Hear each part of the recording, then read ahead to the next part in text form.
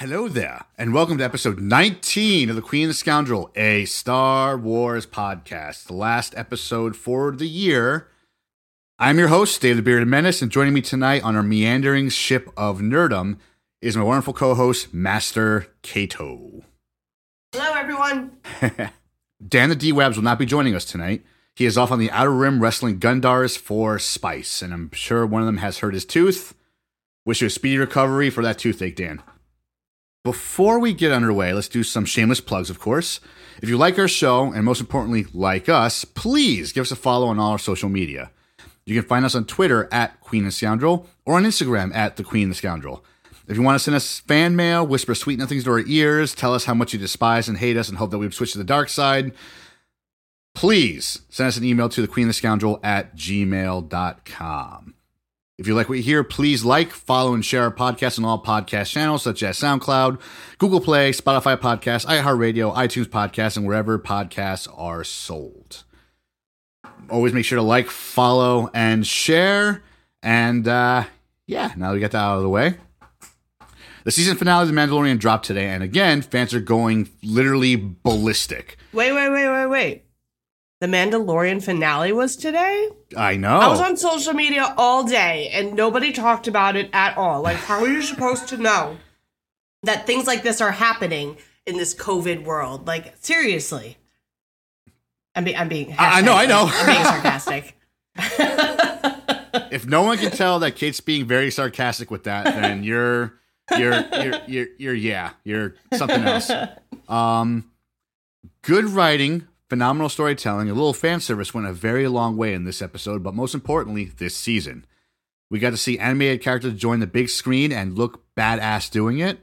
We got to see characters come back and confirm suspicions and theories some fans have had for a long time. But before we jump into Chapter 16 of The Mandalorian, I would like to have a moment of silence for the honorary 501st member and original actor who first donned the Boba Fett armor in Empire Strikes Back, Jeremy Bulloch.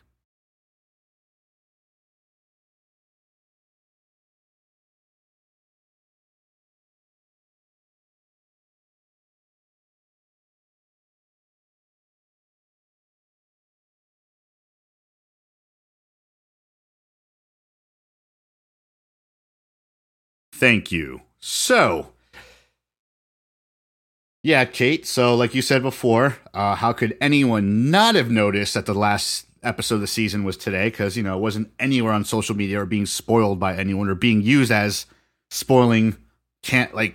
It wasn't even like the spoiling. It was, I don't know how to say this. I don't know what the word is. Like, I don't want to be like super passive aggressive about it, but it was like, the fans that got up at 6 a.m. or I don't know, whenever it drops, 1 a.m. Eastern time or whatever, and saw it, and then felt the need to go on every like Star Wars group chat and every thread and kind of do this tongue-in-cheek like, well, I'm not going to tell you anything, but stay for after the credits or you're all going to be very happy. I'm just like, shut up. Yeah. Like, we're all going to see it in a matter of time anyway. Some of us have a 9-to-5, and in this COVID world, you have a job. You want to keep it. Like, don't tempt me to not work and go watch it just to see it. Like, stop. Be quiet. I want to enjoy it. I don't, even like by saying like something as simple as there's a post-credit scene, like is a spoiler to some people, or even saying like, I'm not going to say anything, but you're really going to like it. It's kind of like a spoiler. Like, don't. Yep. I think there was like a quote. What do I always think of? Big Bang Theory. Do you watch Big Bang Theory? I do not. Nope. But go on. Well, there's a, like what the premise is. It's about like these like nerds / like scientists or whatever. There's like, and there's one character, Sheldon, who I don't know what exactly he's saying. He's on the spectrum. But he goes into a comic book shop to like buy this comic, and when he gets up to pay for it, the cashier says, "I'm not going to spoil it for you, but this is a really good comic." And Sheldon gets all upset about it.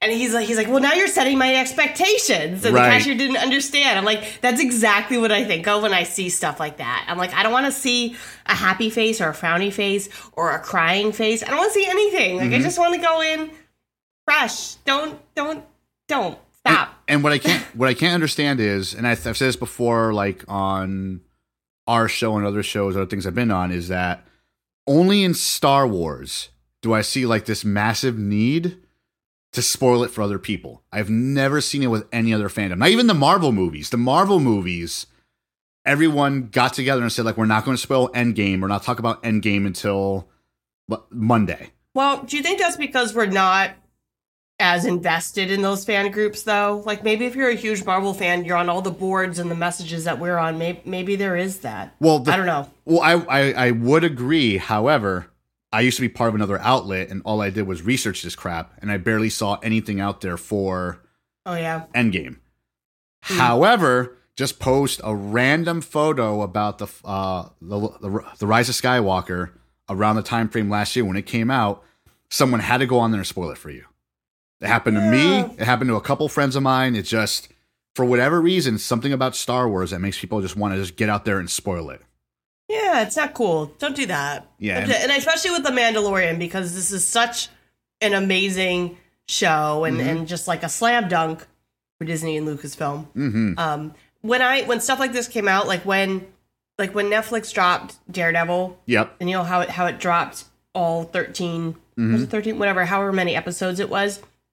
And it was great. You could just kind of like slowly go through and take your time. But with like, it's almost by putting them out weekly, people just get so hungry for it. They consume it as quickly as they can. Right. And then if they're going to spoil it, they do. And it's like, that causes anxiety for fans like me. My favorite thing was to decompress my Friday night, and then first thing Saturday morning when I'm sitting down with my cereal to watch it and just enjoy it. Just take my time, like pause it, look stuff up if I had a question, and just enjoy it. Now I feel like I'm watching it to just to save myself from potentially having it ruined. Or just seeing people like chat about it all day just gets me really curious and gets me distracted. So I don't know. I don't like that. I don't feel like I was able to really. I mean, I enjoyed the show, but I don't like that I wasn't able to kind of consume it at my own pace. Not that anyone was forcing me.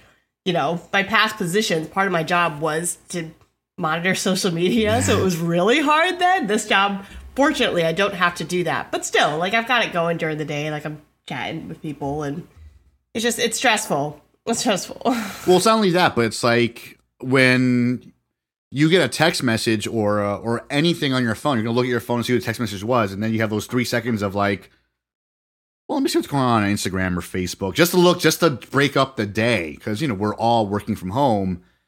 You need at least a break in the day for something. You'd go nuts, and you'd find it by accident. You're not even looking for it. You'd find it by accident.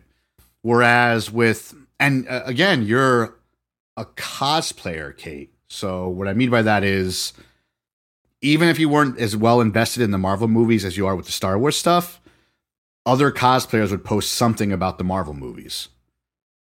But these same cosplayers didn't spoil Marvel anything as much as some Star Wars cosplayers are spoiling it.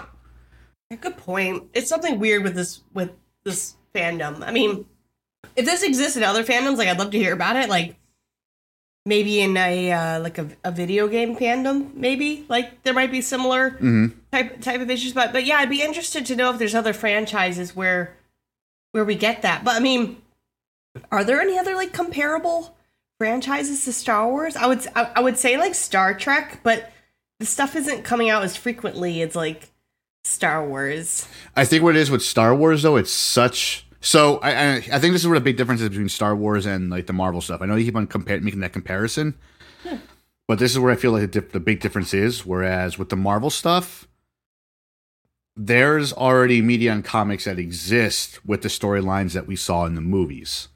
So yeah, you could almost make the argument that it could get spoiled, but it's already out there if you know the comics.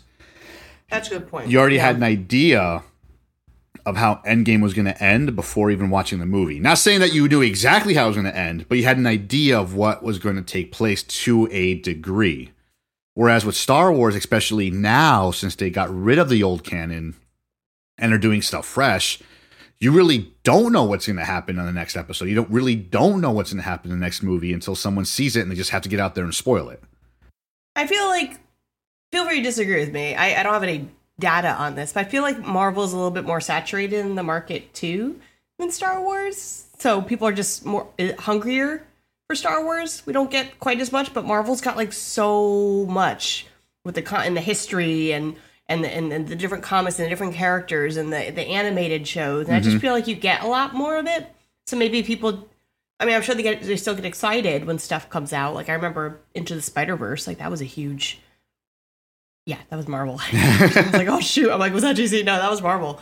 So maybe it's just people just don't get as crazy about it. Or maybe this is just the Star Wars fandom. I was gonna say, like, I'm sure there's your average Simpsons comic book guy for like the Marvel stuff as well that has to like adjust their spectacles and say, well, you should sit and watch the end of the movie because you know there's gonna be another like thing after the credits. But with Star Wars, we have way more toxic fans to the point where our fandom has made actors quit acting altogether. Just leave the world of acting. That's a good point, actually. Because of the other like of the toxic Star Wars fans. And you can name them: Jake Lloyd, Kelly Marie Tran, Ahmed Best. I mean, they're these. Daisy Ridley left social media because of the toxic fans. Wow. Yeah. Because she had, and I know there was that whole thing with Ray Park too, one of the fan groups will not be named. Wow. Yeah, that's right. That's a really good point. And I followed her on Instagram. I followed her on Twitter. Like she was amazing. Like it was cool to see her, but fans just hated her performance or hated her so much in The Force Awakens. This was before anything else came out. This is like all crap from The Force Awakens. They made her leave social media. Jeez. You know? And it's funny because, yeah, Star Wars fans, I mean, we love to hate on it, but as much as they diss it or will diss the actors, like, they'll definitely be at the midnight showing of the next, like, movie. Like, it's just, I don't know. I guess when it's just, it's like, I don't know, having that, like, annoying little brother. You're like, I have to love him, but I also hate him. Yeah. But he's family, so I'll always love him, you know, but man, he can be really annoying sometimes. Yeah, I was thinking about that a lot today because I actually, during my lunch today, I sat down and I watched it just because, well, I wasn't sure I'd have enough time afterward to watch it before this show, but also I was just getting a little annoyed. Even in our like chats, like people were saying, just like, stop, don't, it just, I don't understand the need to do that. It's maybe I've been guilty of it too, but I don't know. Like at least give it a day. Like it just came out today. Yeah. Like start talking about it tomorrow. Like my whole thing is, if it comes out on Friday and you haven't seen it yet by Monday, then especially if it's something that's streaming, if you haven't seen it by Monday, then you really have no excuse. However, even with that said, and you've seen me do it, I make sure people have seen it before I say talk to someone else about it. Like we did it at our first armor party for the belts. It was already Sunday, and I asked before we go any further, has everyone already seen the episode before we talk about it? Which is still anxiety inducing. You know, if you have a really busy weekend and you don't want to like rush it, you want to be able to really enjoy it. Like today, I would have really liked to have watched it tomorrow morning. I would have sat down. I wouldn't have been worried about an afternoon of work and all the other things I had to do. Just sat there, fresh, open-minded, and watched it and enjoyed it. But still, it was fine. It was fine. It was still great. I mean, and that's like also like the big difference between last season and this season is that last season it wasn't as spoiler heavy online as this season is. Last season was, because I don't remember last season I would watch it on my lunch break at work and then I would come home and watch it again with Jen.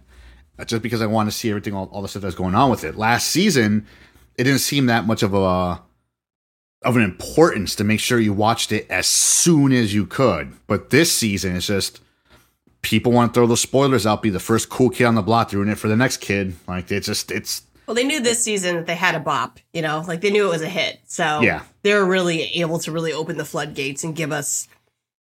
And I don't know what the word is for this season versus last season. It felt like it had a very strong storyline. It didn't deviate from that. There wasn't really any filler or anything. But this season felt, is the word like episodic? I don't know what the word is, but it felt very episode-y. Episodic, no, you're right. Yeah. Is it? Like, I don't know. I could be making that up. But I was struggling to find the word for it and the difference between the two seasons.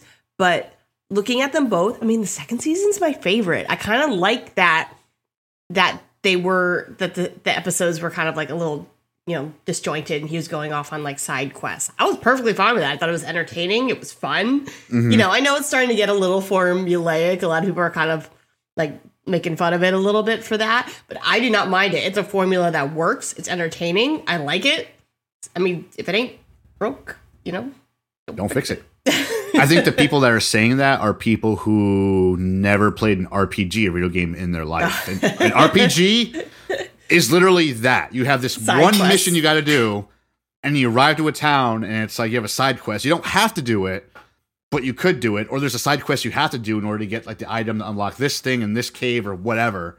And watching this season made me feel like I was watching a video game. Like they wrote this like a video game. It's like he gets here, now he has to do this to get information for this thing. But when he gets there, he has to do this to get, it just keeps on building and building. But like I said last week or in the last episode, even though a lot of these episodes felt like filler or they're more episodic, it always led him to the next thing. Nothing happened because it was stupid or no reason to.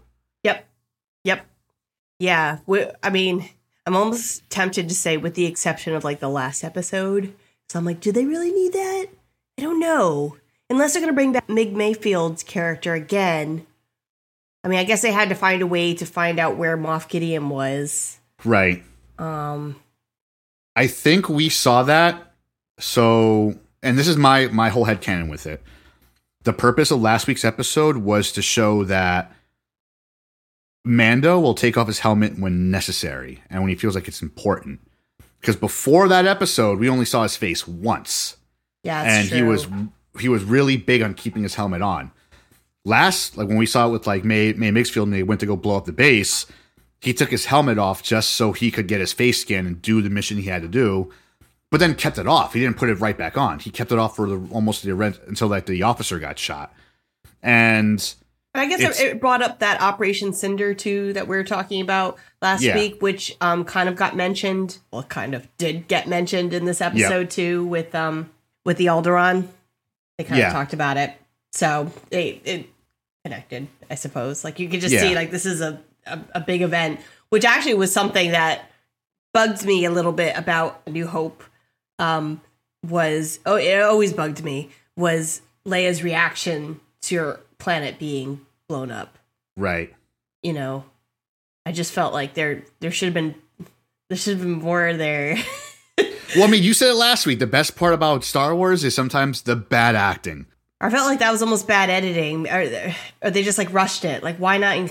Maybe that got cut out, but why cut out that? Like, that's a big deal. Your planet just got blown up. And then even like the theme music that goes along with it when you actually see the planet blowing up and then the little pieces are kind of scattering. They like, it's almost like this like sparkly type of, I don't know what you call it, like the chimes. It's almost like a happy type of sound. It's not depressing and sad. I was always a little confused by that. I'm like, oh, was it a bad planet? Did we not like it? Like, was it? I don't know. Is it just me, or does anyone else bothered? No. You are absolutely correct. Like, it's like, because if I see I got my new car. Well, for me, it's new, but when I first got the new car and I got a scratch on it, when I got a scratch, I was inconsolable for 2 weeks. For 2 weeks, I'm like, it has a scratch. It's garbage now. What kind of car is this? It's gonna rust. And that was for a scratch. So, someone blows up my planet, I'm gonna freak the F out. Your friends, your family, your pets, like everything gone. And then all the people that aren't part of your friends and family, the millions of people and culture and ancient sites and ruins, everything just gone. I mean, we kind of get Obi-Wan's reaction. We kind of get that, but I was just always felt like there should have been something a bit more with Princess Leia's reaction on that one. I watched the behind the scenes, and she said, I think the reason why it was that tough because, or the reason why the acting wasn't so great in that scene or reaction was Carrie Fisher said it was a very hard scene to react to because they don't have anything on screen. She's just reacting to what's going on, but it's not even a picture of the planet. It's just some guy holding his hand out. All right, ready? Bang. That's what she was reacting to. Yeah, I mean, fair. But then I feel like this, this it kind of redeemed it a bit. You know, it did affect a lot of people. It did, and we get to see that, and I feel like that redeemed it. That kind of fixed. There were people say like, "Oh, this episode of Mandalorian fixed this issue," and I hate those articles. But I'm like, in a way, this kind of helped with that issue. Like, and it explains why Cara Dune has that tattoo. He says it like he goes, Alderaan. I can tell by the tattoo. It's like, fine, okay, now it makes sense. I'm thinking it's like some gangster stuff where like her homeboy got shot, and I'm like, that's why she has dude trying to get shot in the face because he's gonna get up. He got shot in the face. Yep. Oh, so this episode starts off with like everyone's favorite ship, Slave One, just chasing this freaking like shuttle down. And I was like surprised to see like how big Slave One is. Like it's a pretty decent sized ship. Yeah. Because like he shoots the ion cannon, and as like Slave One like starts going over like the cockpit, it's like intimidating. Like how big this ship is. It's like fudge. And the hostage situation, and he's like, I'll shoot him if he'll have the bounty on your head. It'll be your fault. And that shot to the face was so damn rewarding. So satisfying. I mean, are we jumping right to that, or are we going to that wasn't the first part of the episode, right? Wasn't it meeting up with Bo-Katan again? Nope, the first part was Slave One pursuing them and being on the shuttle. Oh, you're right. Yep, you're right. You're right, because it started because I remember turning it on and wondering how they were going to start this episode after how the last one ended. I'm like, I wonder where, like, how are they gonna start? And it's like, oh, we're gonna start with a high speed chase. Yep. And it's gonna be super exciting. Mm-hmm. Yeah, you're right. That's how it started. They captured Pershing. That's yep. Right. So they captured Pershing, and Pershing's like trying to tell them like to fight back, and they're like, no, you want to die? No, we're just gonna like. I was like, it was cool to see the true believer trooper versus like the guy who wanted to surrender. Because the guy who wanted to surrender is like, I'm not with him. Like, we can make a deal. Like, I'm out. Like, I don't even have a good paycheck anymore. I'll give him to you. Just let me live. And the other dude just duffs him in the neck, just shoots him right there, and then like holds Pershing. It's like that the true believer. And the crap he was saying was very relatable with what's going on in media in the world today.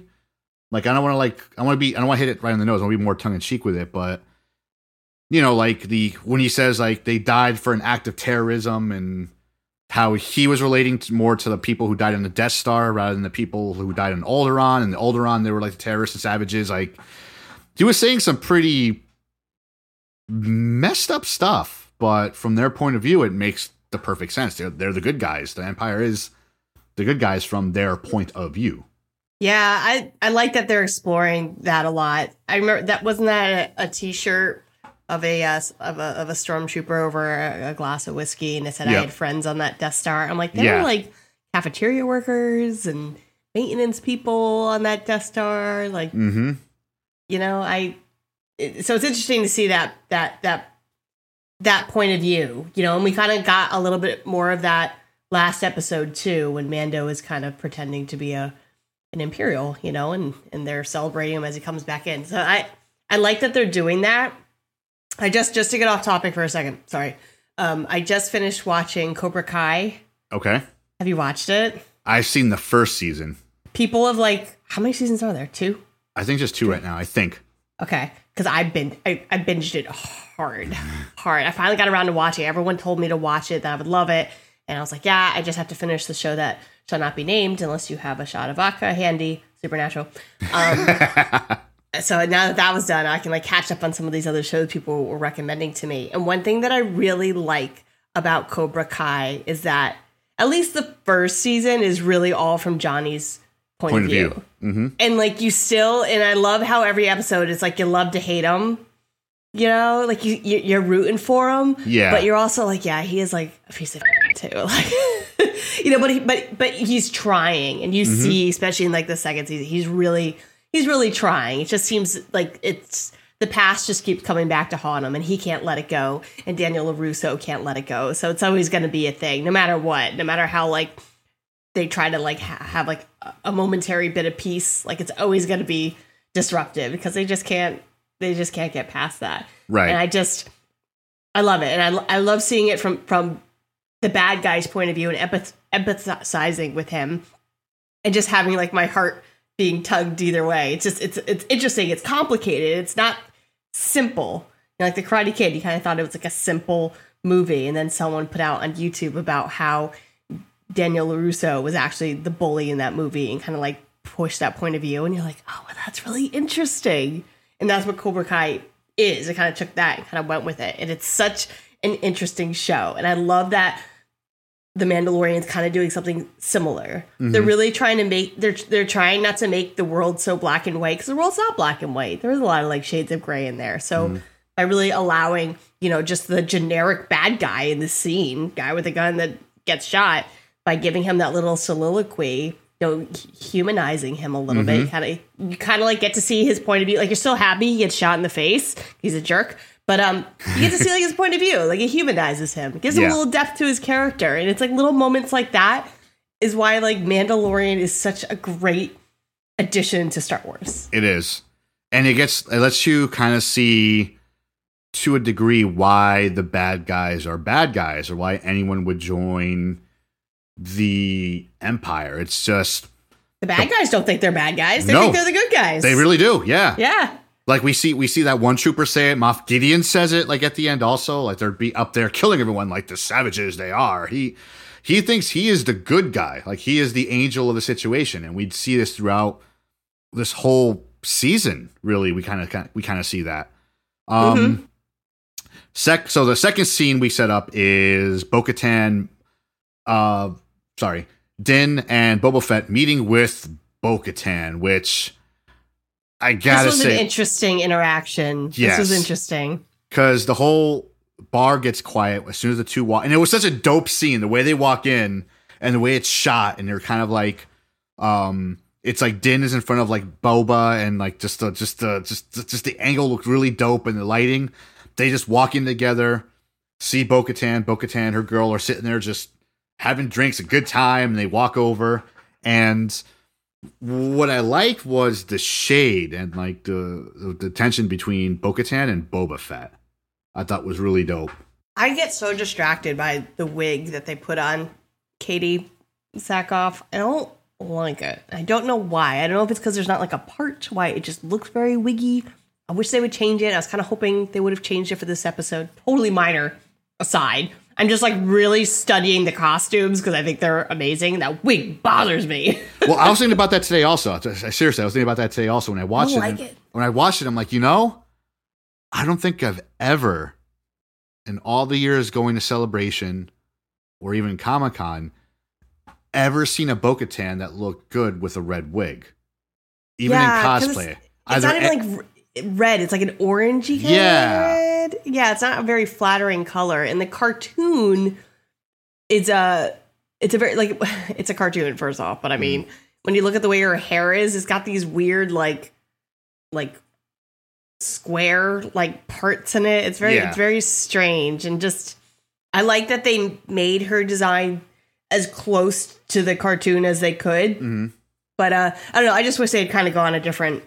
I guess when you're wearing a helmet all day, I mean, your hair's not going to look great. So, and that's probably what they're. I mean, it's because again, like every single Bo-Katan I've seen has either had the helmet on, and when they take the helmet off, the cosplay underneath doesn't have the red hair because again, they're wearing a helmet all day. They don't care. Yeah. And the ones I have seen that have it off, it doesn't look great. And the only time I've ever seen hair color look that great. And it wasn't in an actual like Bo-Katan cosplay is when whoever it is colors their hair actually that color. Yeah, when it's real hair, that a wig. Color. Yeah, sometimes when you're cosplaying, it's good, especially if you're doing a cartoon. You want to have the wig because you want to look over the top and unnatural, because it's a cartoon. Mm-hmm. But whenever you're trying to do a real character, like a Jessica Jones or something, you can always kind of tell when it's a wig, and it always looks better when it's your natural hair. Right. And trust me, I got short hair, so I got to wear a wig for pretty much every character I do. But the actual natural hair, I think, always looks better. But I don't know, totally minor like side note, but I'm just like, I don't like that wig. Oh, I love everything else about a character design. She looks just like the cartoon. Another thing I was noticing too, mainly because of the Mandalorian, I really want to work on my Mando armor. And I've been on a lot of armor building forums, and one issue, especially like a lot of the groups I'm part of. There's a lot of people building stormtrooper girls, females, people of the female persuasion, building armor. And one thing that they feel really uncomfortable about is a lot of these armor plates that they make for female bodies, like really over exaggerate and accentuate the boobs, the boob area. Like you look at these nice like flat plates that they have for like the guys, and then for the girls it's kind of like these two like tear droplets, like, and it's so like over sexualized, and girls feel a lot of girls feel very uncomfortable about that. And it never like occurred to me. I gotta go look at my chest plate to see what it looks like. So I was really studying the armor for Bo-Katan and her bestie there, and I love the way that they did it. It's not like the little molded boobies. It's just the same armor, just with like more of a curve. Yep. And it looks awesome. Like your eyes are immediately drawn to like the molded boobs. So I was really like kind of studying that. Like, oh, what do their chest plates look like? I'm like, oh, it looks natural. You know how I mean, honestly, I feel like most, or maybe not most, I don't want to overgeneralize, but for someone like me, I could probably use a regular guy Mando like chest plate, because they do like kind of come out a little bit. But you know, a lot of people like to have a distinction between the two armors, the feminine and the male. So I don't know, just a side observation there. It's funny because when I play Battlefront and you play as the First Order, some of the stormtroopers are female you're playing as, and you can't tell unless you get killed as that character. Which is like how it should be. You shouldn't be able to tell until like maybe they say something and you notice their voice. Like, exactly. I mean, that's how it was in the sequel trilogy. You didn't like know it was a female stormtrooper till you heard their voice. Yeah. And I remember how excited I was about that. I'm like, yay! Like they finally, like, it's canon. Like girls can be stormtroopers. I mean, maybe it was always a thing, but it's official. We hear a female voice. But I just thought it was interesting. It's probably something that maybe guys don't think a lot about when they're building their armor, but it is like kind of an issue for a lot of females that kind of build this armor. They have to go through stuff like that. It kind of like sucks. So it's kind of nice to see these female characters brought on screen that wear this armor, and to see how this armor design looks more practical, you know, than just like, you know, sexual. There, I said it. It's okay. It's a family show. You can say it. It's fine. Parents will explain to their kids, Kate. It's fine. It's fine. So where was I? But yeah, it's like, I never realized it until today's episode when, so Din and Boba Fett walk into the bar. Din is talking to Bo-Katan, her girl, right? And no one paid any mind to Boba Fett until he spoke. That's when Bo-Katan realized who he was. She heard the voice. Yes. She heard the clone voice. I love that. And I didn't pick it up the first time I watched it, because if you watch it tomorrow when you're having your breakfast, he walks in and it's like nothing. No one pays attention. It's just another Mando, and that's it. She thinks she's getting picked up to do a bounty mission. Then he speaks, and then that's when the fit hits the shan. Like her friend saying stuff to like Boba Fett, and she's like, I didn't know like sidekicks were allowed to speak, and like Boba Fett's getting upset, and he's like, I'll take you down, little one. And then like there's a whole like there's like a Boba Fett bad blood feud because she doesn't see him as a real like Mandalorian because he's a clone. And Boba Fett's like, which says a lot to Boba Fett. He probably despises the Mandalorians because of this. This is why he probably worked for the Hutt cartel, because they're the only group or faction that accepted him as Boba Fett, as a man, not as just a clone or as just like a throwaway. Whereas the rest of the Mandos, and I think Obi-Wan says it, or someone says it in Clone Wars, they don't see him as a real one because of where Jango Fett was born. He wasn't born on Mandalore. He was born on one of the moons or one of the colonies. Right. And because of Boba Fett being a clone of someone who wasn't born on Mandalore, they really don't see him as a Mandalorian. So he's like a super outcast. Like, not only do his own people don't accept him, but anyone who sees his face who was alive during the Clone War also despises him because they'll remember the clones. I mean, he doesn't really seem to care. I mean, when she was talking about her mission to go back to Mandalore, he didn't really seem to care much about it. Yeah, but he was kind of making fun of it, and the way he called her princess was like very condescending. You know, like he's. Oh yeah. Like he has. I didn't like that. Yeah, he has no love for Bo-Katan or no love for those Mandos. I thought they were setting up to have him offed by the end of the episode with all that. I'm like, oh, he's gonna get a redeeming moment where he sacrifices himself. Like I totally thought that's where they were going with all that. Yeah, but nope. Nope. Not at all. I loved how when they were fighting each other, like they went to go do the flamethrower and they both cancel each other out. I thought that was really dope. That was so cool. And it's dope because it shows that Boba is really a Mandalore. He fights like a Mandalorian, and they all use those flames. That's like their main thing. And they both did the same thing. They're both just like, like freezing on each other. And Bo-Katan's like, all right, stop. Save it for the imps. Stop. Like, time out. I mean, Jin's not from Mandalore. Like, he didn't grow up there. He was a foundling. But they still taught. Well, and so he was a foundling for the Watch, and the Watch were like those like super fanatical religious like psychopaths. But they still taught him to fight like a Mandalorian. Because he does still use the flamethrower when he needs to and does all the other stuff. Right, so he could be a Mandalorian, but not be from Mandalore. It's like what I'm saying. Yeah. You know? But I think it's just like Boba. It's just, they just don't like him because he's a clone. Yeah. Fair. Yeah. There's history there. So then we go to them talking about the battle plan, the Dark Trooper reveal, which I don't know. So me and Jen both got like a weird vibe when Pershing said, we took the trooper out. We took out the weakness. Like something just, I don't know why it just gave me such a weird vibe, like gave us a weird vibe. Cause even like Jen, she heard him say it. She was like, oh crap. But what is it about that line that's just so like, did you get that vibe from it or not really?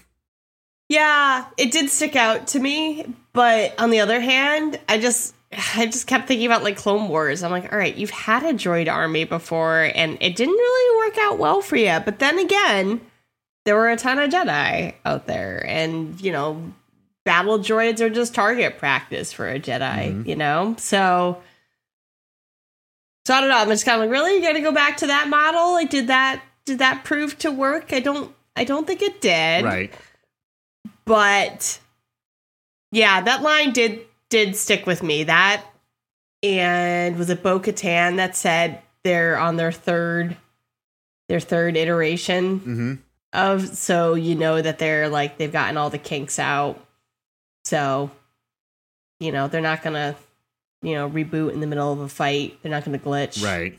It also makes you think if they were, and again, I'm sure it's in the lore somewhere, especially with the new canon, and I'm sure it was in the video games before also, because I think in the video games it was the same thing. Like the third generation were the robotic Dark Troopers. I think before that they were kind of like, I think, don't quote me on it. And if I'm wrong on this, whoever's listening, call me out on social media, like just say it. But I think the iteration before this was like a cyborg. It was a stormtrooper who fell in battle but was still alive. And they put his body into this mech, so to speak, to be a Dark Trooper, I think. I mean, whenever you have humanity in there, they're always, they have the ability to think and to emphasize, there's always that, possibility that they rebel. I mean, look at, the clones, they had a friggin' device in their heads to make them kill the Jedi, but some didn't. Right. Some figured it out. Right. So by making them, all machine, you kind of take out that flaw, but there's something ruthless and so cold and calculating about a death machine. And I just feel like there's so much in the science fiction lore about how it's not a good idea to build a battle machine that is cold and uncaring and has only one thought to destroy, because we've been shown that there's many ways for that to be used against you. So many robots, that have kind of gone through that. So I think maybe that's also why there's a lot of like history there with robots rising up. turning against, the Matrix, Terminator. I mean, it's all out there. You think you got it down pat, and then it turns on you. Even iRobot. With the 3 laws of the robotics. I mean, kind of like a different thing there, but that book was about the robots and getting around those 3 rules of robotics, which seemed like so simple, but it was about all the exceptions. So there's a lot of exceptions out there. Because, as long as they're designed and programmed by humans, they'll be flawed. Right. So I think that's why. I think we just got to have all this decades of science fiction in our heads telling us how it's never a good idea to do something like that and think that it's perfect. What makes the Dark Troopers like a little different and very intimidating is that we got to see a lot of them this episode, but none of them have a personality. Yeah, because even some of the other droids, you got C-3PO, you got R2, they've all got a little something, but these are like, the perfect. Even IG-11, who's supposed to be a bounty hunter, who is like his first time we see him, he's supposed to kill Grogu. Even he had personality. He was stoic and had, but he had a voice, had a personality, and he made you laugh, like even though he wasn't trying to. The Dark Troopers are just, they move forward and that's it. And they're just something about, it's the same reason why like things about Superman scare me. It's just something about you that you can't stop and reason with, and it's going to do what it wants to do to you no matter what, is spooky. And really, I mean, not to jump ahead, but if the events at the end of the show didn't happen the way that they did with that, wild card being thrown in, Moff Gideon would have won. He would have. Yeah, absolutely. He would have won. Mm-hmm. And that's what I loved about when Mando fights that one Dark Trooper, it's the first time that we've ever seen him get his butt whooped since he fought the Mudhorn. Yes. Okay. Yeah. Because the Mudhorn was such a much bigger animal. He didn't have the right armor. Like all his stuff got destroyed. He got his butt whooped. And this is the second time we've seen it. And it was just one Dark Trooper. And it just kept punching his face until his... And I loved the, I don't know if it reminded me of Terminator. Like the moment where he, closes the door, but the hands come out. Yep. It opens. I love it. Like, it was so good. I'm like, oh no, don't let them all out. But yeah, he got his butt kicked. One small thing that I had about that scene, watching it just from a fight choreography point of view, I was like, man, where did he get all those moves with the freaking spear? Like, when did he learn all of that? When was that training sequence? Who taught him how to use a spear? As somebody who's, done a little kung fu, and the spear is my favorite weapon, you don't just, know how to do that. That takes training and learning the balance of the weapon and how to kind of move it like that. So I was just kind of like, oh, they're not going to explain that? In my head canon, I just look at it as he's a Mando, and he knows how to do hand-to-hand with whatever you put in his hand. With every single weapon? Yeah, because usually you start, when you do weapons training, you usually start with a bow staff, because it's the simplest one. And I guess it's kind of, if you know that, then doing the spear wouldn't be... Because we see it with Boba Fett and using the banta stick. Or I know I'm saying it wrong, but the gaffy stick. Thank you. Gaffa. We see it with Boba Fett using the gaffy stick. And it's the same thing. It's a hand-to-hand item. Where do you learn how to use it? But he was really detrimental to the stormtroopers. We kind of assume that he's had that for a while, because when we saw that first shot of him at the very, was it the very first episode, the one with the crate dragon? Yeah. The first or the second, you see him with it, so you kind of get the idea that he's had it for a very, very long time. But the spear, I mean, I'm not really sure how the time is working in the show, but it seems like it's pretty close to when he got it. Yeah. And I'm like, oh, is he practicing with it in the back of sleeve one or something? Where does he? I don't know. It was just one thing I noticed. I liked the choreo. Yeah. I thought it was great. That was just one thing. I was like, oh, I wish they had done a little fighting sequence or something to show him learning it. Although, if you do I noticed this watching it the second time. So when you watch it the second time, definitely you'll see what I'm talking about. He doesn't use it nearly as well as the magistrate was using it. Yeah, she was definitely a lot more comfortable with it. Yeah. He uses it as a last resort with the droid. Yep. Yeah, that's a good point. And even when he's taking on Moff Gideon with it, I know I'm jumping ahead a little bit. It's not as refined as it was with the magistrate fighting Ahsoka Tano. So he was doing some pretty fancy, like a disarm and stuff with it. Like that stuff is not easy. So I mean, I guess just goes to show his fighting prowess. Like he's a fighter or whatever. But I've read this in an article actually. They kind of said that the way Moff Gideon was wielding the Darksaber, it was clear that he knew like maybe a little bit about like lightsaber basics, but he wasn't right. A pro with it. And I'm like, yeah, that's true. He's just like, oh, it's like a lightsaber. I flick it, it chops off your head. We're good to go. Like we're done. Like that's all you need to know. So I guess it kind of like evened out. I guess he was lucky that Moff Gideon wasn't more comfortable with it because it could have ended different. I don't know. It's an interesting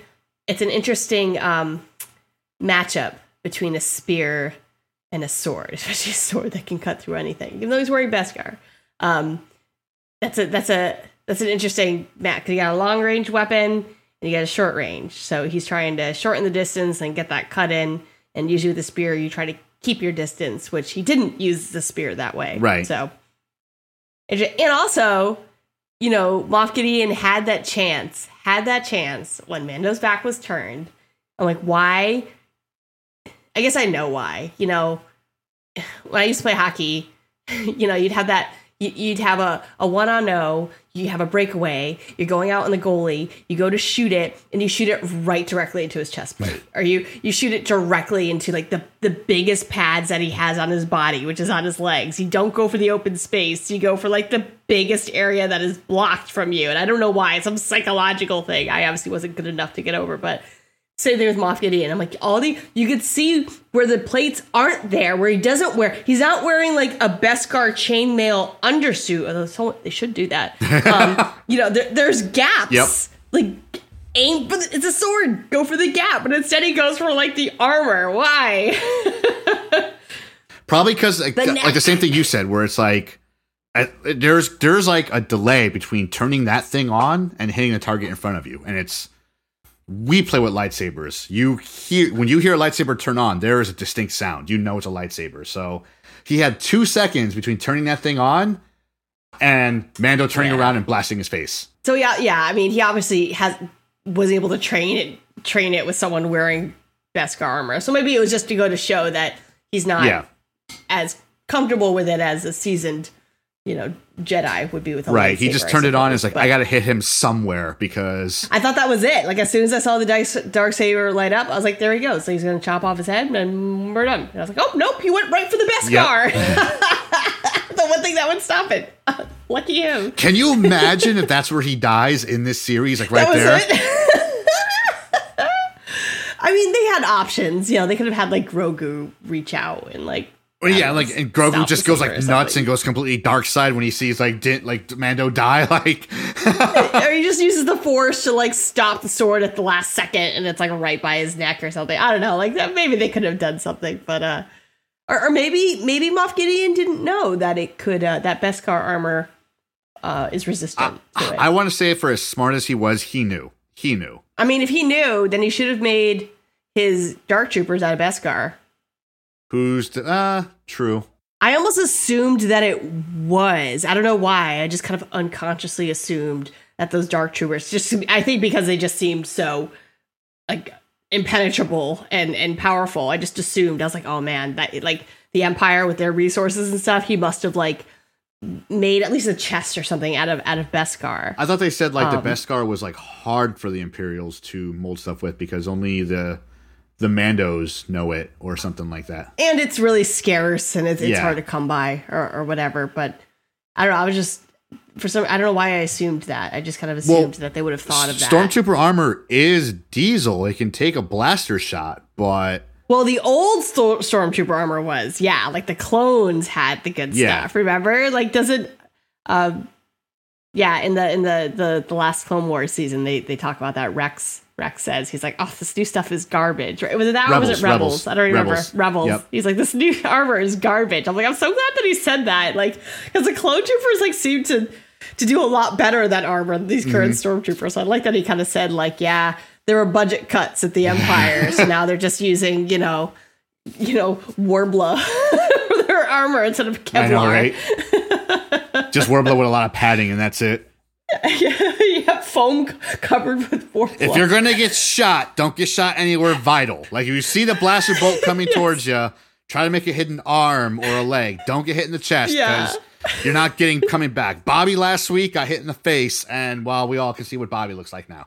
That's the orientation of Stormtrooper, like day 101. Like, don't get shot anywhere vital because we don't have coverage for that. Our insurance doesn't cover that. It's like, why wear the armor then? It's restricting. Like, it doesn't do anything. I mean, you might as well just... Because it looks scary. Like, it looks really scary seeing a bunch of dudes in armor. Wear, like, a vision-restricting helmet. Freaking... How'd you feel about our ladies, like, coming off the ship and just... Dave, I freaking loved it. I loved... I know that there are fans out there that rolled their eyes. I just know it. I don't care. F you. I don't care. I loved that we had this moment of all these strong female characters that aren't there just as a love interest or some like bullshit side, where these like well-developed, badass female characters came out shooting and kicked ass. Like they weren't immediately picked off or died right away. I thought for sure like we would lose one. No. Like, they held their own, and they were badass. They were entertaining to watch. It was funny. It was good dialogue. The choreo was great. Yep. And, like, Bo-Katan with, like, her like, dual pistol. Oh, it was awesome. I loved it. What I liked about that scene the most was, and I know we can comparisons to Endgame, but in Endgame, they did something similar, but in Endgame, it felt very forced. I don't know, like really shoehorned in there. Like, hey, look, diversity. Oh, were they all lined up? Like, well, yeah. I mean, like, it felt good because you're like, it was something that all the fans like had needed for so long. You know, this strong female representation. We needed it, but I love the way they did it. They got a lot of screen time. It was great. It was a badass scene. It made me really excited to like work on my Mando armor. And it was awesome. I think the smart thing they did with those characters in that scene, with all of them, even with Cara Dune from like the first season, is they did a lot of building to show you how badass these characters were. So when the four of them are coming down that ramp, you know, whatever's in front of them is not going to make it out of this alive. Yeah, like I don't want to be in front of them. Yep. Like it was awesome, and I loved even when Cara Dune had her gun. Oh jam, my god! You know, and who was it? Was it Bo-Katan? I was just kind of like, "Do you need help with that?" Like, nope. And she's just like, "No, I got it." It's like they don't need help. Like she's got this. Stand back. It was.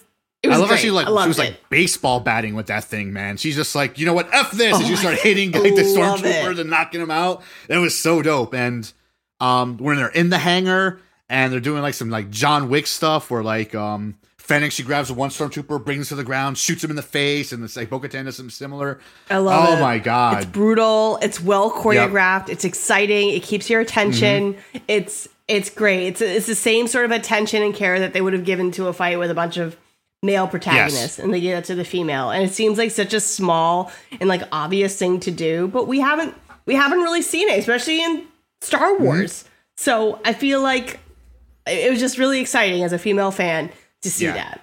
I loved it. It was dope. You know, and I know we had Rey and the new sequel. Still, even with that, it's still not enough. You know, just having one female main character, it's not enough. Seeing scenes like this is what we're asking for. Like, give us more of this, please. I want my niece to watch this and be like, Aunt KK, can you make me a Bo-Katan armor? And I'd be like, yeah, girl, come on over. We're making it this afternoon. I have 5. Which one do you want? Let's do this. Do you want the dark saber, sweetie? I will make you a dark saber. We'll figure this out. Trust me. Exactly. It was great. I loved that moment. And I loved the plan too. It was a good plan. You know, then when the smoke clears, you see Mando walking down the ramp. Yep. It was great. It was clever. And the only thing in the plan that kind of, you know, gave Moff Gideon the edge was that Mando did that little at the end of last episode that he kind of said that they're coming. Yeah. So as soon as they kind of saw the setup, I think Moff Gideon obviously he knew because he left the bridge. So I was just kind of like, why'd you have to be dramatic, Mando? Really? I mean, you know, the guy was mad. They took his kid. Like, I mean, I would too, you know. But by doing that, it told Moff Gideon that he knew where his ship was. He knew the coordinates. It gave him away. I mean, if they hadn't done that, I thought it was a perfect setup, the shuttle coming, being chased. I thought, but the fact that he was unsurprised by it, I was like, shit, like he knows. Did you notice the dubstep music playing when the Dark Troopers were waking up? I noticed the Dark Trooper theme music. If that's what you're asking, is that what it is? Is it dubstep? I noticed that. I was like, oh, because these are like small things that don't usually occur to me during an episode, but that was a moment where I thought to myself, oh, I guess this is the Dark Trooper theme. Like when they first start waking up and you see like the stuff like snapping off them, like this, the sounds they have a beat. Why does it have a beat? I don't understand that. All right, and I thought maybe it was just me, right? I thought like, oh, maybe I'm just hearing the beat there, and it's just a coincidence. But no, then when the Dark Troopers are coming back and they're flying into the ship, they're playing the music again. I'm like, oh, you're right. It's their theme music. They have dubstep Dark Trooper theme music.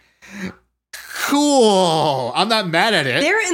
There are fans that are a lot better at noticing the theme musics and how they work. I remember watching a YouTube clip, or it might have even been on TikTok actually, about the scene in the very first How to Train Your Dragon where Hiccup and Toothless are learning to fly together, and the fan breaks it down. He's like, okay, here's Hiccup's theme music because he's trying to figure out how to do this. Okay, now we're on Toothless because he's flying on his own. Now he needs help. And then at the very end, where both the rider and the dragon are in sync, the two themes merge and are played together. Yeah.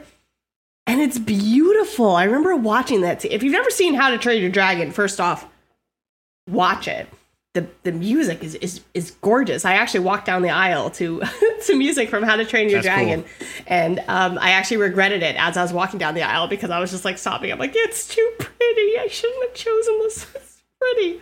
But the music and just everything about that movie is amazing, but especially the music. Like when they're flying on the dragon, you have this soaring, and watching that movie made me realize how much a theme music can add or detract from, in like the mediums like area, the music just kind of, if you didn't have it, you would notice, but it's just kind of there, but you don't notice it. But with a really good soundtrack, you notice it, but it doesn't distract you from what's happening. And I feel like in this last episode of The Mandalorian, I really noticed the theme music a lot, but it wasn't a distraction at all. Like I was very aware when we had that following shot. We're following Mando as he walks off the shuttle, and he's walking out, and you hear his theme, but it's slow and cautious because that's like how, for some reason, it just really stood out to me. And I'd love to watch it again to listen again to how the theme music worked at the very end with when the thing that happened that I'm sure we're getting to. I'm like, it must have been in there. I'll bet it was in there. If you listen closely, just I have to listen to it again because I think they do such a good job in Mandalorian with the music. It adds so much and it's brilliant. I don't know how they came up with these different theme music, but it's brilliant and it works really well in this episode. It's the history of Star Wars in general, because Star Wars has always been known for having good music and good themes. Like there's Princess. It's iconic. Yeah. It's iconic. And it's always been there. When you watch any of the Star Wars movies, especially the OG ones, the original trilogy, like you said, you don't even notice the themes playing in the background, but the themes are there. Like when Princess. Well, Duel of the Fates from the Duel prequel. Of Fates. I mean, iconic.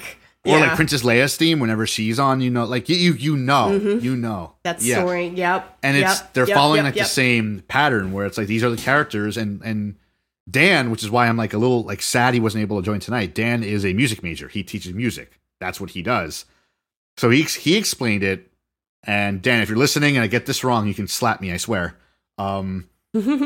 He explained it as the song almost becomes like a noun or a verb for that character.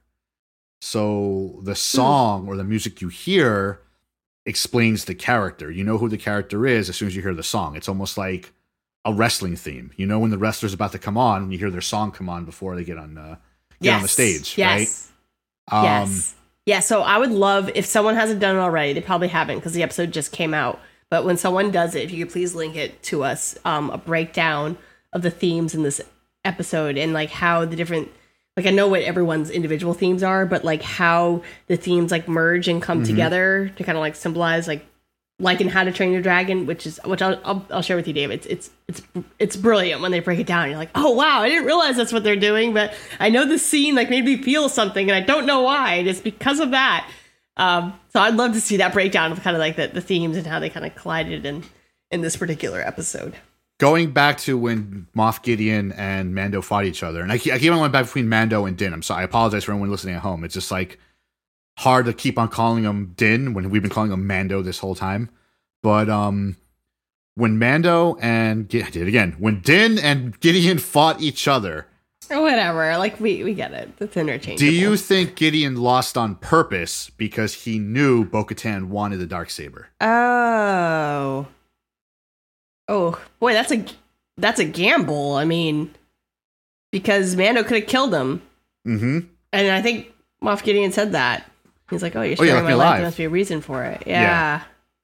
So I don't know. I think that he lost. But you know, he was just trying to weasel another way out of it, and it just was a kind of a happy coincidence. Like I think he just always had that in his back pocket.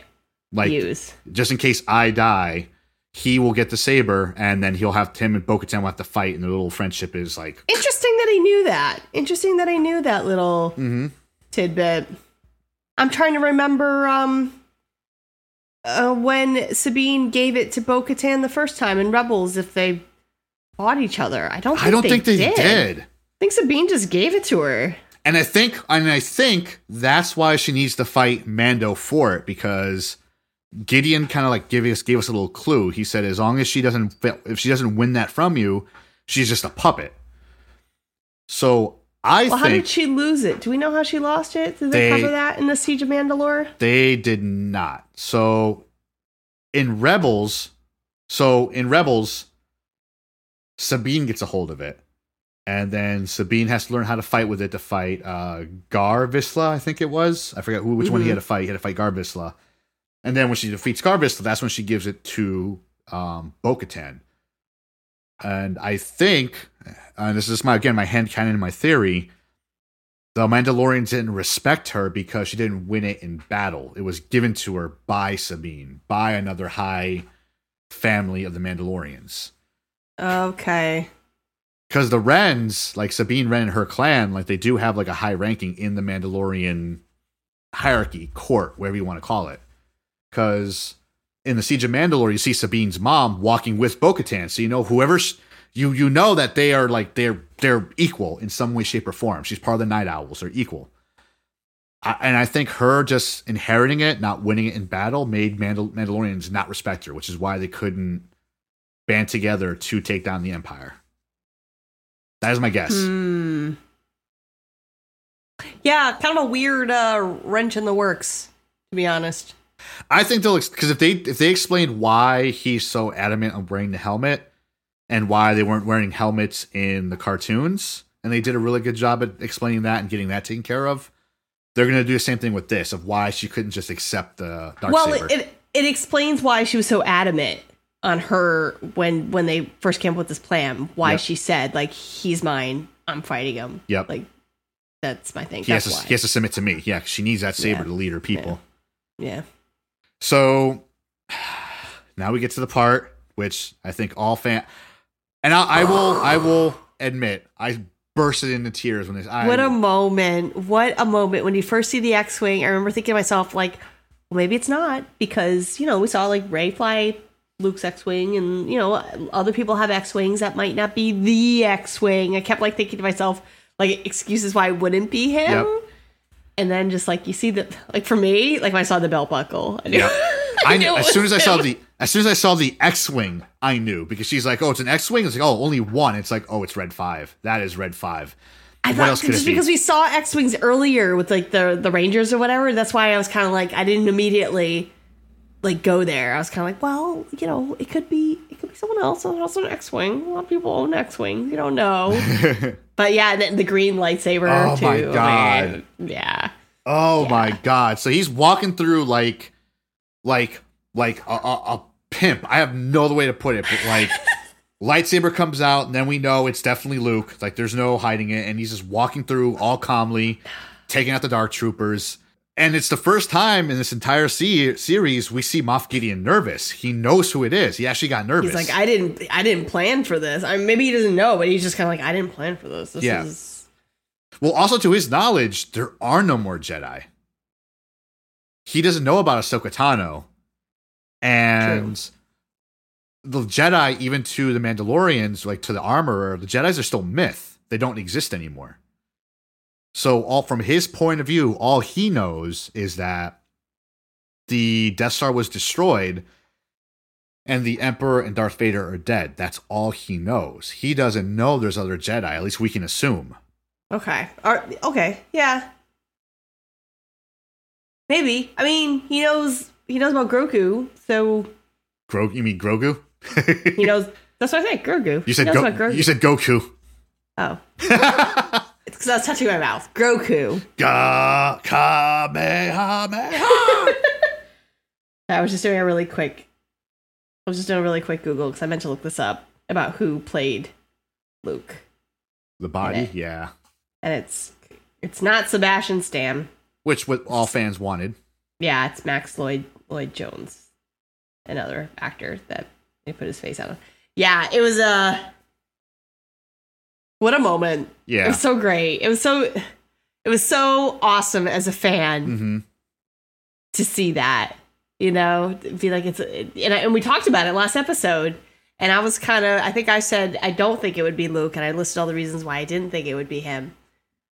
Just because I'm like, how would Mark Hamill be able to do it? And yeah. So, I mean, they figured it out, you know. I'm sure it's not cheap to do those face edits or whatever, but you know, they did it. It was great. You got that moment, and even if like you never did see his face, if they just shot it all over behind his head, I think everyone would have still been satisfied. They would have, and we got R2-D2. Yes, I mean, yes. Holy so moly. Unexpected. Holy, like, man, they just kept coming. And what's amazing is, like, it's surprising how I know someone out there saying, I expected it, just because Luke wouldn't have showed up there in his X-Wing without an R2 in it, or an astromech. And what other astromech would he show up with? R2-D2, so it makes perfect sense. But, again, from our point of view, we are so enthralled with seeing Luke Skywalker on screen doing his stuff, we don't even think about anyone else showing up. It's something that I've wanted ever since I kind of like discovered Star Wars, which was when they re-released them in the theaters in the 90s, was to see on screen the characters again on what followed the Return of the Jedi. Yeah. You wanted to see it. Like, I read all the comics, I read all the books. You just really, really, really, really wanted to see it. And like, there was a little bit of disappointment in the Rey movies, you know, that you did see Luke, it's a lot older and stuff. I mean, obviously because they waited so freaking long that the original trilogy actors like got old.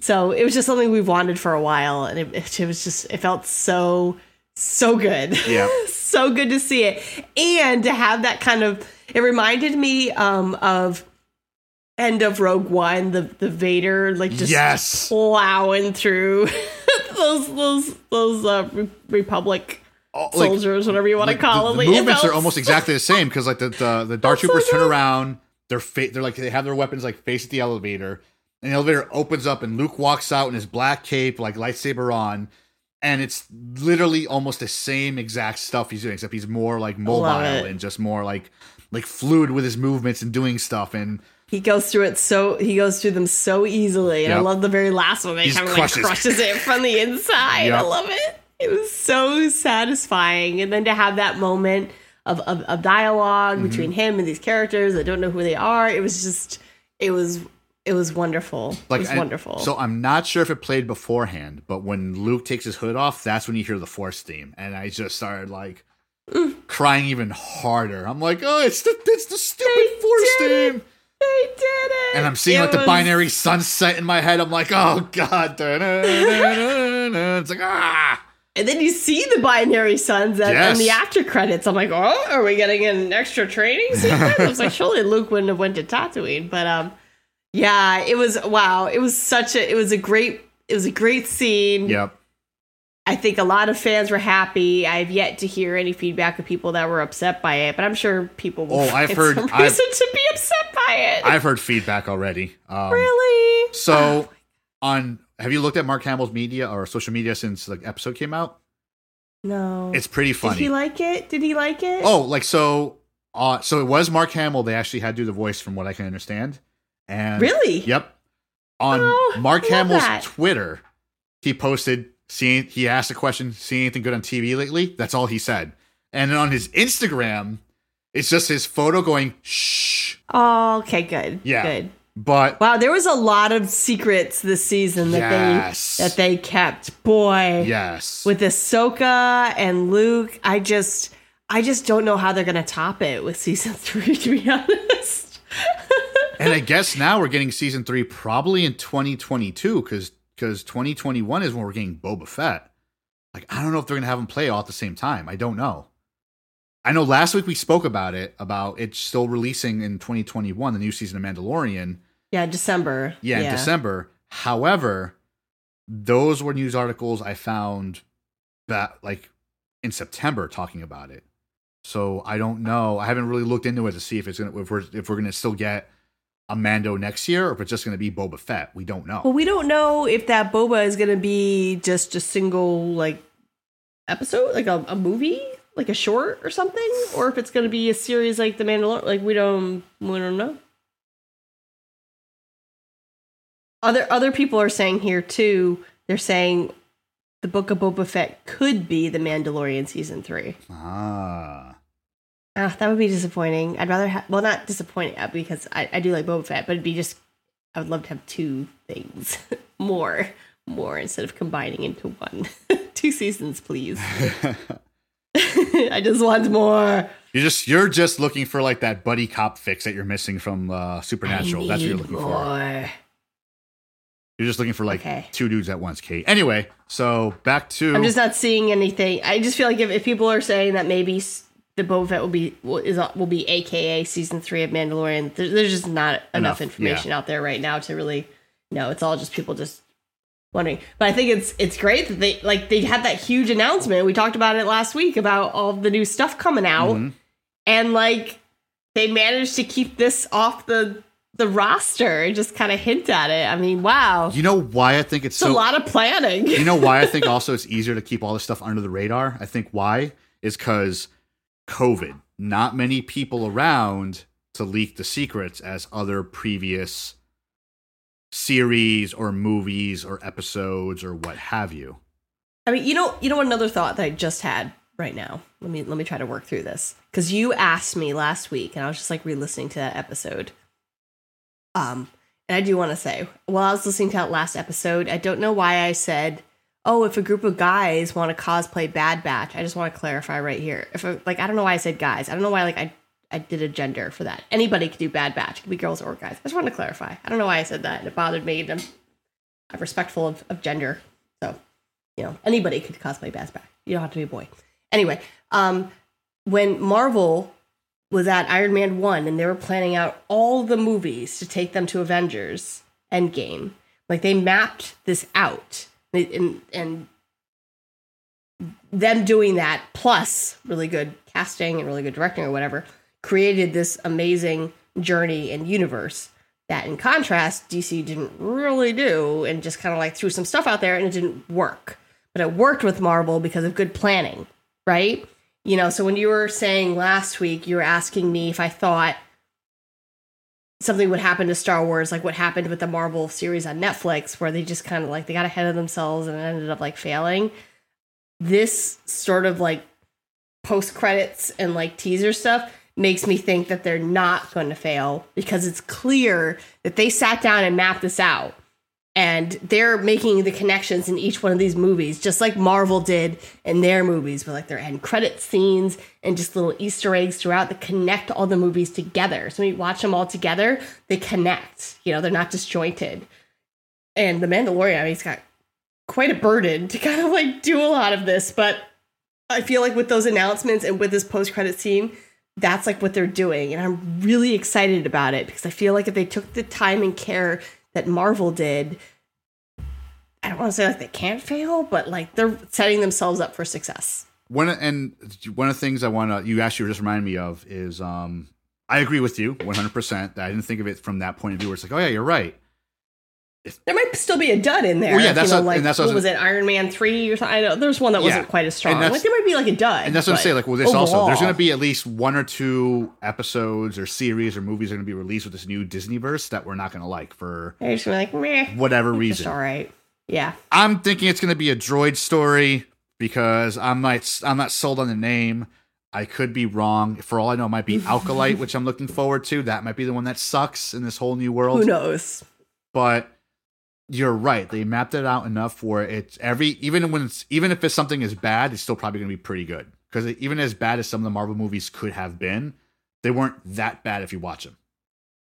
And if you watch them together, it's a cohesive thing. Right. Like you could sit down and watch them all in that order, and it's a cohesive story, and it works. And there's a certain order that you watch them. So I'm optimistic by them doing this. And I know it's hard because we are a very tough fandom. Like we're very tough on, directors and producers, so even with that in mind, like I think that they're giving themselves the best chance to really score a home run, as best chance as they can. So I'm really excited about it. And I think the most is going to be riding on the Acolyte, to be honest, because that is uncharted territory. So I'm going to add to what I said last week about the Acolyte, about it taking place possibly in a Sith Academy or whatnot, Moraband. The exact description was it's going to take place towards the end of the High Republic. The High Republic, right? Yeah. So it's going to be going end of the High Republic, going to the Republic as we know now. I think we may see the story of Darth Bane and the Rule of Two in the Acolyte. It's like the start of the Sith. Yes, the start of the Sith that we know of. I think the Acolyte is going to be Darth Bane and him doing the Rule of Two. So we're going to see Darth Bane on the screen and doing things and talking about the Rule of Two, because Darth Bane is mentioned in the Clone Wars. Very briefly in one episode. It was in season 6. It made in canon. And yeah. And the Rule of Two is a thing we've known of. And they said in the High Republic, we are going to have more Sith and Darksiders, like what the whole High Republic was about. So I think this is where we're going to see the beginnings of the Rule of Two. The Sith Lords going to hiding and doing stuff in the shadows until they show up as Palpatine and do you think it's going to be like the start of the Sith? Like the Jedi, like you're at the height, the Republic is at its height, and you're going to have a few Jedi that kind of just see that things aren't really as great as they want it to be, and they kind of start to investigate the other side of the Force. Do you think it's going to be that, or that the Sith have always been around? I think a little bit of column A, a little bit of column B, where it's going to be, maybe the Sith have always been around. That we're going to see them go lead into Sith have always. It might follow like what the old canon was, where the Sith were always a thing. They lived on Moraband, which had like dark side like influences. A bunch of Jedi left the Jedi Order because they didn't like what the Jedi were about.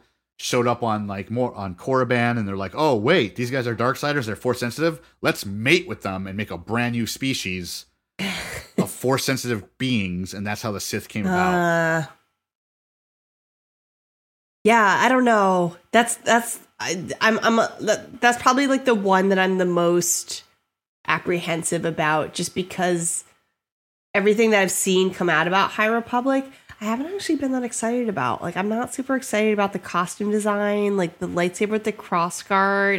It just feels too on the nose. Like, oh, these are medieval knights from the Renaissance. Like, that's what we designed their costumes. It feels too on the nose. I don't know. Yeah. But again, I'm just going off of friggin' concept art. Who knows? I'm sure maybe it's gonna be awesome. It's gonna be my favorite era. But since this is uncharted territory, I'm just like, man, I'm glad. Like, I want to be the director, producer, like stepping into here, because yikes, there's a lot riding on it. So I will be really interested to see their interpretation of it. Disney, Lucasfilms, if someone from your troupe is listening to our podcast, hire Dave. He wants to be in your Star Wars. I am about 6'2" tall. I do my own stunts. I know how to hold a lightsaber and look really scary in Sith garb. Hire me for something, or put me in the Alkalite. I'm being very serious. I will be your undying servant if you do this. And go Star Wars. Get into SAG, Dave. You gotta figure that out. I know. I'll figure it out. I'll get in there somehow. I'll like murder or sleep with someone to get into Star Wars. You'll see. It'll happen. It'll happen. I don't doubt it. So where did I? Okay, so we covered. Talked about the entrance of Luke Skywalker, the Mandalorian. Man, I can't wait. I know I talk about my nephew all the time, but I can't wait to show him the Mandalorian. And when we get to that scene, like he's gonna be so excited. He's gonna have so many questions. I'm just glad. I FaceTimed with him the other day and I tried to explain to him he's 6. I tried to explain to him about all the new stuff coming out. Yep. And he just kept asking the same question over and over. I don't think he understands the difference between a movie and a television series. I don't think he understands because he kept asking when the Mandalorian movie was coming out. And I kept saying, Luke, it's a TV series. It's not a movie. And he kept asking. So I don't think he understands, which is adorable, the difference between the two. Because then when I was talking about the new shows / movies coming out, he got very confused between the two. I'm just glad that the Jedi who responded to Grogu was not Mace Windu. I would have been very upset. Leading up to this episode, just seeing some of the art coming out on social media and some of the articles coming out, I saw a lot of Mace Windu. So I thought for sure coming into it was going to be Mace, and I was kind of setting myself up to be kind of like, oh, let's say if it did turn out to be Mace Windu, let's say Mace Windu showed up, somehow survived the fall, somehow has been quiet this entire time during the actual Galactic Civil War and lived this long to come get Grogu. All the complaints fans had about the rise of Skywalker and the Emperor surviving and not living up to the prophecy would have been ill and void if those fans that hated the rise of Skywalker loved the fact that Mace Windu shows up. Because what makes Anakin lose it is the fact that Mace Windu dies. So if Mace Windu didn't die, why would Anakin lose it? Then there's no point for him going crazy. Okay, I see. Because I did see that on social today. Some people were saying something about how Luke Skywalker appearing in The Mandalorian was justification for fans hating on the sequels. I didn't understand that. I do understand there's fans that love the sequels. Mm-hmm. And there's fans that don't love the sequels. But I don't understand how Luke Skywalker appearing in The Mandalorian somehow justifies it. I don't really understand that. I mean, I wasn't I watched the sequels a couple times, but it wasn't my favorite. But then again, I'm an original trilogy person. That's my go-to. Yeah. Always. So, it's a thing. People really, really enjoy it and cosplay from it. That's cool.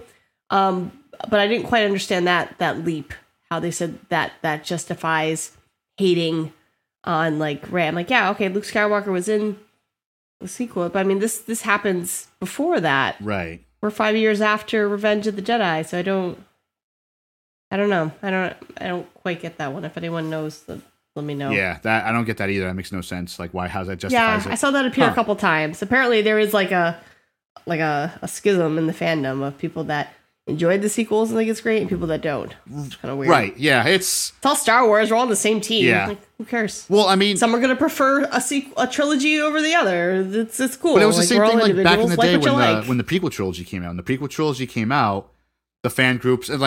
it's amazing how selective the memory is of Star Wars fans is. That's not right? Yeah. So, because fans now who hated the prequel trilogy now love the prequel trilogy for whatever reason. I have noticed that. I mean, because I feel like that might be because we got all of these animated shows that bridged the prequels with the original trilogy, or even the sequels, to be honest, and made that smoother. Without those, it was very kind of jarring. You still didn't really care a lot about Padme, but after watching Clone Wars, you do care about Padme. You care about Anakin a lot, and understand that relationship.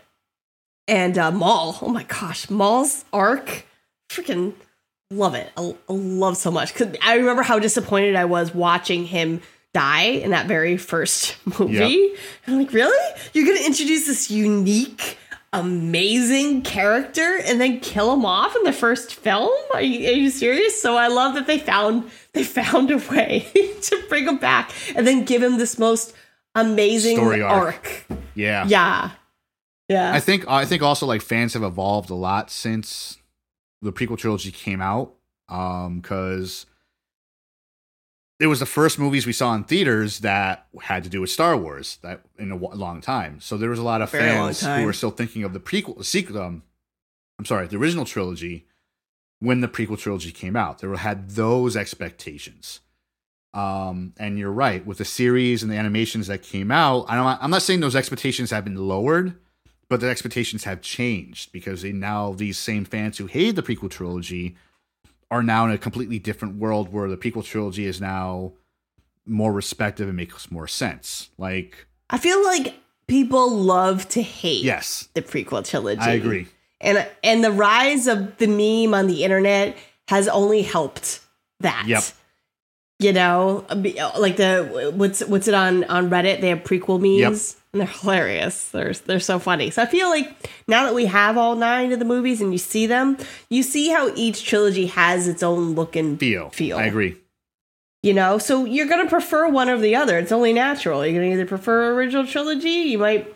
I know a lot of younger Star Wars fans that love the prequels. You know, because they've got younger characters in there that they can relate to. You know, and then you have a definite group of people that prefers the sequels. It's a little darker. It's got some more mature themes, and a lot of people kind of relate to that a bit more. And it's fine. It's natural to kind of like one or the other. Let's not hate because we're all on the same team here. We all like Star Wars. I know friends who weren't introduced in Star Wars until the sequel trilogy. They never saw a Star Wars movie until the sequel trilogy came out. Oh, until the sequel. Yeah. Okay. Like they never saw until like the Force Awakens premiered. I had a friend named Bianca they used to work with at the fruit stand who never saw a Star Wars movie in her life until she went to go see the Force Awakens with a date. So then she liked it. She comes to me. She goes, "Yeah, so I just saw the Force Awakens. I liked it, but I have no idea what's going on." So I'm like, "Oh." Okay. I was just going to say, like, that's good storytelling if she could watch it and enjoy the movie and not have any reference to any of the other history. Like, that's kind of cool. Like, she probably didn't understand the ending. She's probably like, who's Mark Hamill supposed to be? She knew who Luke Skywalker was because of pop culture. And she there's a lot of pop culture references she understood, but story-wise, she didn't know what was going on. But she did the writing of it because she had nothing else to compare it to. Most fans who watched The Force Awakens were comparing it to the original trilogy again. Or the prequels. Yeah. And like fans who disliked The Force Awakens were comparing it to the same story arc of A New Hope. The Death Star and Trench Run and blowing. Yeah. That's what they were comparing it to. She had no comparisons. I think that's why The Mandalorian is such a hit. Because aesthetic wise, it's so similar to original trilogy. Right. You know, it takes place really close. It's got that same kind of gritty, not what you would think of a sci-fi world, which usually we've seen, Space Odyssey 2021. It's shiny, and clean. Instead, it's gritty. It's kind of like a spaghetti western, Wild Wild West type of feel. So we've kind of got that, but then it's still got lore and Easter eggs from the prequels. Which people love to hate, but whatever. It's got like a lot of like stuff pulled over from that, or at least I guess the shows that followed the prequels, a lot of the animated stuff. So it's kind of really neatly joining together the prequels and the original trilogy. Right. So I guess with some of these new shows coming out, it would be interesting to see like how they build the bridge now between where we are and The Mandalorian to the sequels, and if by doing that, it kind of brings the fans all together so they can kind of see like, oh, all right, like maybe I was too hard on the sequels. And I think that's what's going to happen because like I was saying before, like fans who will go back and watch the prequel trilogy after many years of maybe not seeing them, because even you said it also, you haven't seen the prequel trilogy much since you first saw it. Then when you watch it again, you're like, you know what, it's not that bad. Like the writing and the dialogue is still horrible, very painful. However, having watched the Clone Wars cartoon gave so much more depth and filled in like so many of the gaping holes that were in those prequels. I think everybody would admit were there. Yeah. So by watching those, it makes you care about the characters 100 times more. And then just seeing like that edit you always see floating around of and A New Hope when Obi-Wan's talking to or Ben Kenobi is talking to Luke when he has a lightsaber. Yeah. And he's thinking like in seeing those brilliant edits, just give it so much more depth. And we're just waiting now for people to do that with the sequels. I just don't think that's really happened. Kind of like bridging and the memes and stuff, kind of bringing those together. Right. It'll happen, I'm sure.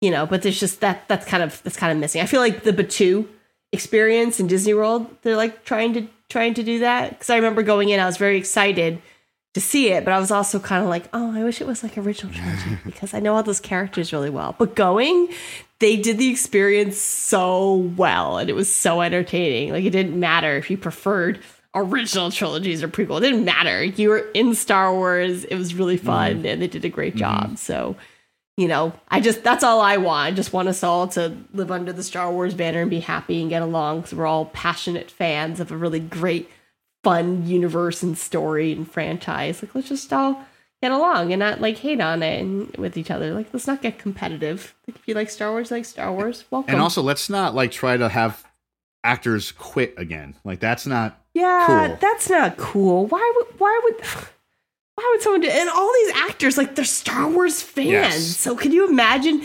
being a Star Wars fan and then being cast in a leading role in the movie? The anxiety and the pressure you must feel because you don't want to fail. Nope. You're not there trying to do a crappy job. Why would you? You love the franchise and like as much as everybody else. So, you know, they're us. They're fans.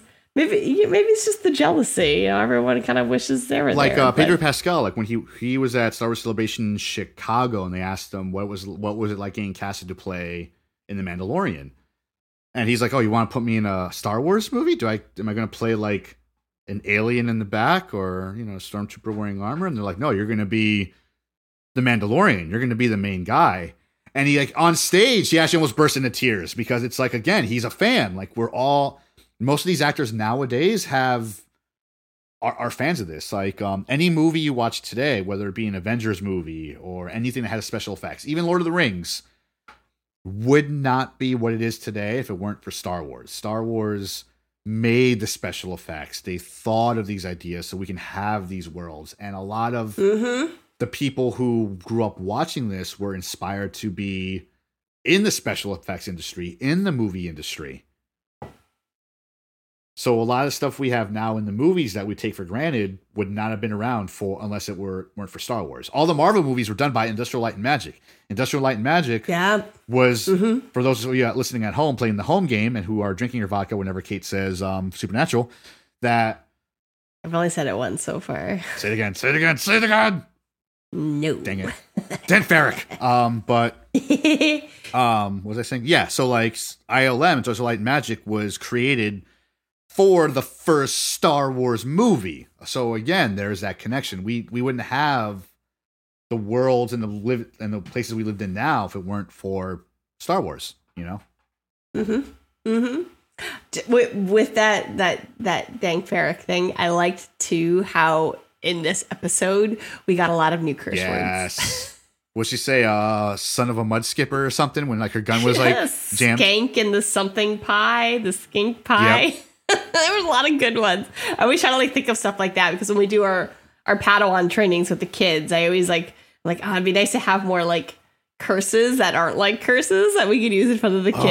You know, like the only one I knew before was the one from Rebels, was like the Calabast that they say over and over. Calabast. Oh my god, we have to write these down now because I can see Kamos and Septimus. We totally do because it'd be great for the Sith to use or for like some of the generic Jedi to use. Yeah.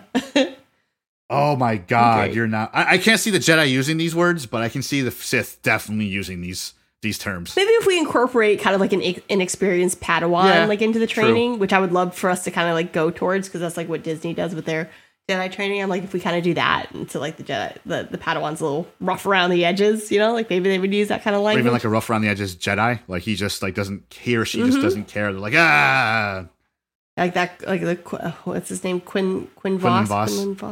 Quinlan Voss, Yep. Just like when it's a little bit more, little edgy. So, I don't know. So whenever I hear that stuff, I always get a little excited. I'm like, oh, sweet. Like that's like a curse word that we could use in front of kids. Son of a mud skipper. Make parents mad at us. Yeah. How cool would it be, Dave? How cool would it be when we do live events again? If like in the middle of a Padawan training, if Mando walks in. Oh.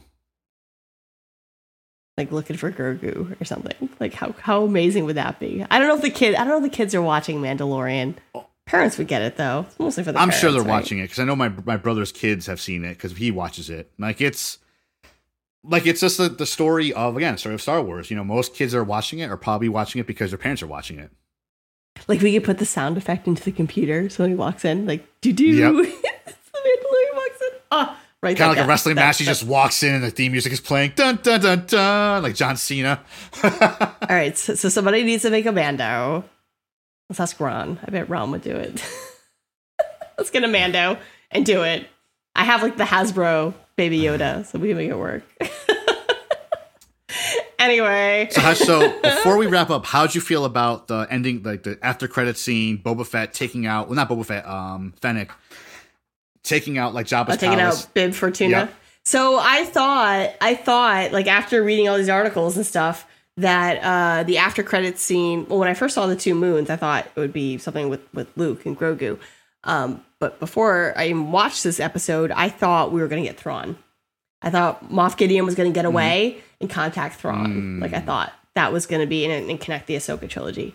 So I guess I was a little disappointed that it wasn't Thrawn. I was kind of excited to see you on the thing. But as soon as like, this was just like such, like, I understand why fans say they were crying, watch this episode. We got to see Rache Luke Skywalker and we got to see classic Jabba's palace complete with Rancor pit, probably non-working Rancor pits. Rancor is dead, with Bib Fortuna. Like it was really, and he was speaking Huttese. It was very, it just reminded me of that I guess non-canon now book, The Tales from Jabba's Palace, which actually talked about how Boba Fett escaped from the Sarlacc pit.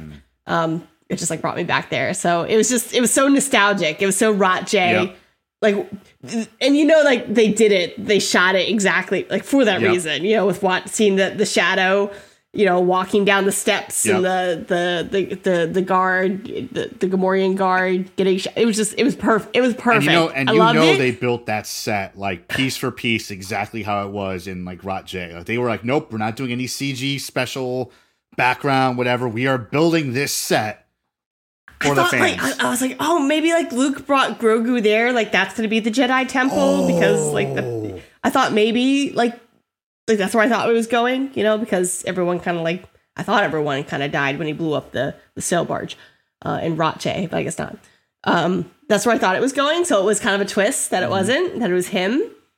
And then I also found it really interesting that he took the throne. Yeah, I didn't expect that either.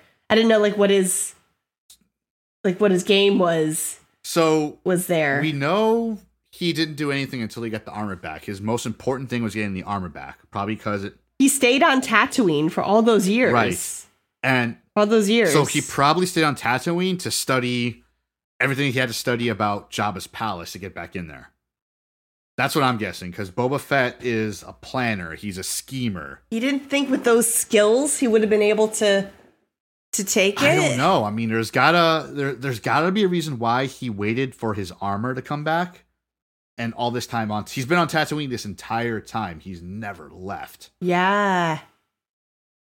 And now we know he's had his ship there and everything. And now we know he wasn't living at Jabba's palace. He was probably living in his ship or somewhere else in like the Dune Sea or God knows where, Yeah, like why Jabba's palace? Like he was hired by Jabba for the whole thing with the Han Solo. That's where he ended up dying or whatever. But he was a bounty hunter before that. He's worked other jobs.